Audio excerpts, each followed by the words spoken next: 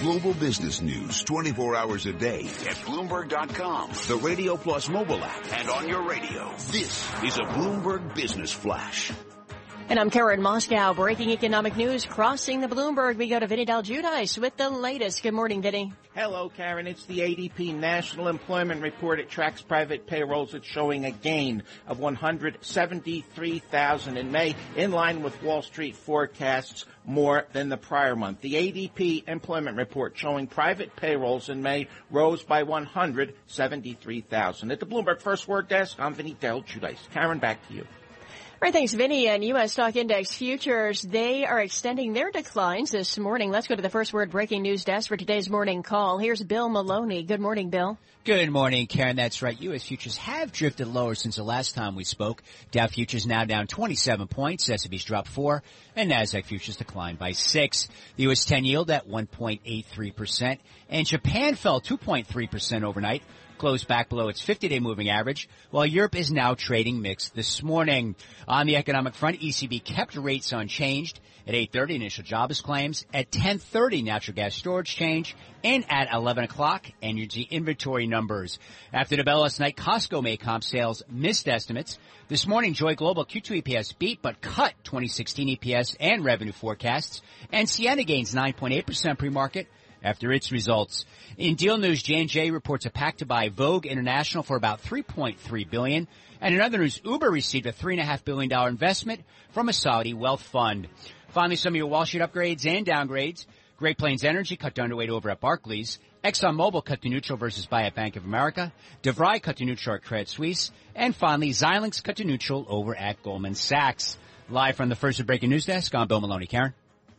All right, thanks, Bill. And to hear live breaking news over your Bloomberg, type Squawk a Go on your terminal. That's SQUAWK Go. That's a Bloomberg Business Flash. Tom and Mike.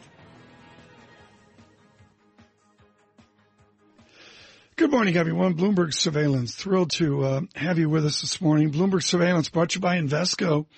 Invesco believes it's time to say goodbye to the traditional 60-40 stock bond allocation. Say hello to alternatives as a core part of modern portfolios. Learn more at Invesco.com/alts. Mike, 11 minutes away from a Draghi and, more importantly, U.S.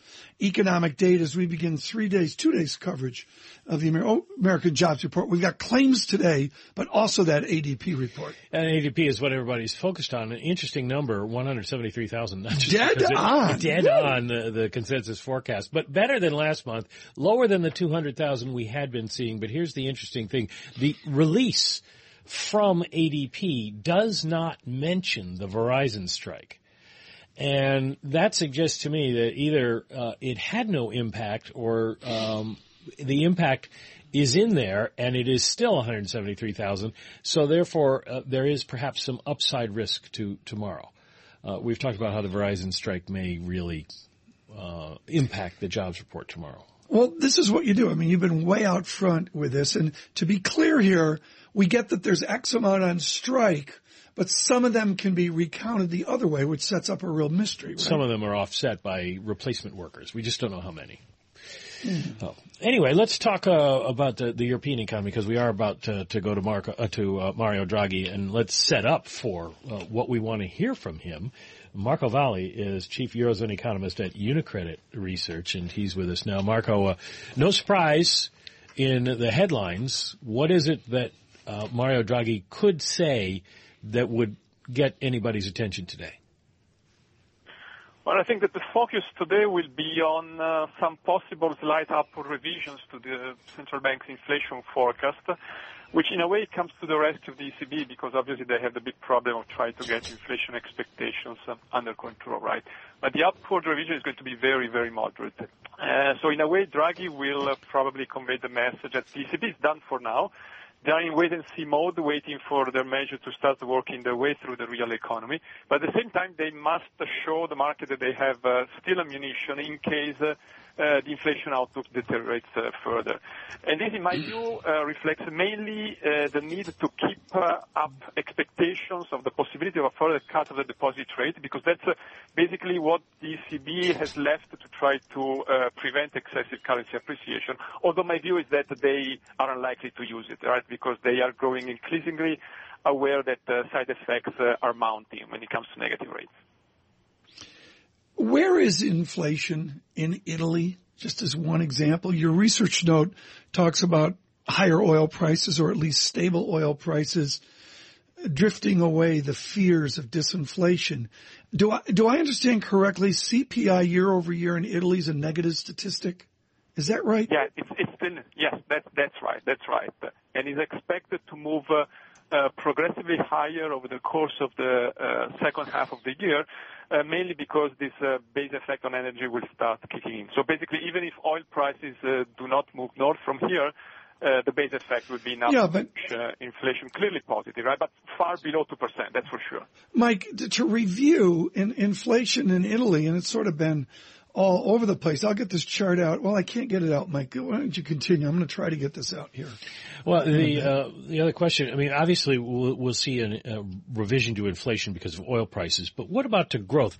First quarter growth in the Eurozone came in stronger than anticipated. Does that raise the full year forecast?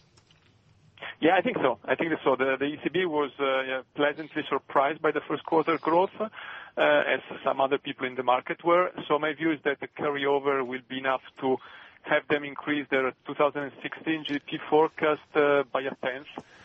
So it will be certainly not great, but still slightly higher. So that's I think that we have to take it for the time being, right? That's what we get. But is very quickly here, the run rate of inflation in Italy used to be above 2%. There was a lot of volatility, and now we flatline just below 0%. Is Draghi holding court over the new Japan? I mean, is that really what's going on here?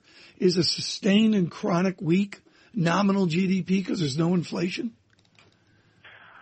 Well, no, I would not say so. I would say that certainly inflation has been dragged lower by especially the big drop in oil prices, right? But if we look at core inflation measures across the Eurozone, including in countries where economic activity is growing more robust and the labor market is doing quite good, like in Germany, you see that there is not really that much of an upside trend in core inflation. And this is my view, together with the fact that the wages are still drifting lower. This is my view what the ECB is really, mainly concerned of, right? But if you look at Marco, we're gonna have to leave it there, unfortunately, because we've got to go to the Draghi press conference with our coverage of that. Worldwide, Bloomberg surveillance. Coming up, the With All Due Respect highlight brought to you by Land Rover. If it's in your nature to cast off the everyday and seek adventure, the Discovery Sport was built to help your search. Visit LandRover, TriState.com, or call 1-800-FIND-4WD for details. Land Rover, above and beyond.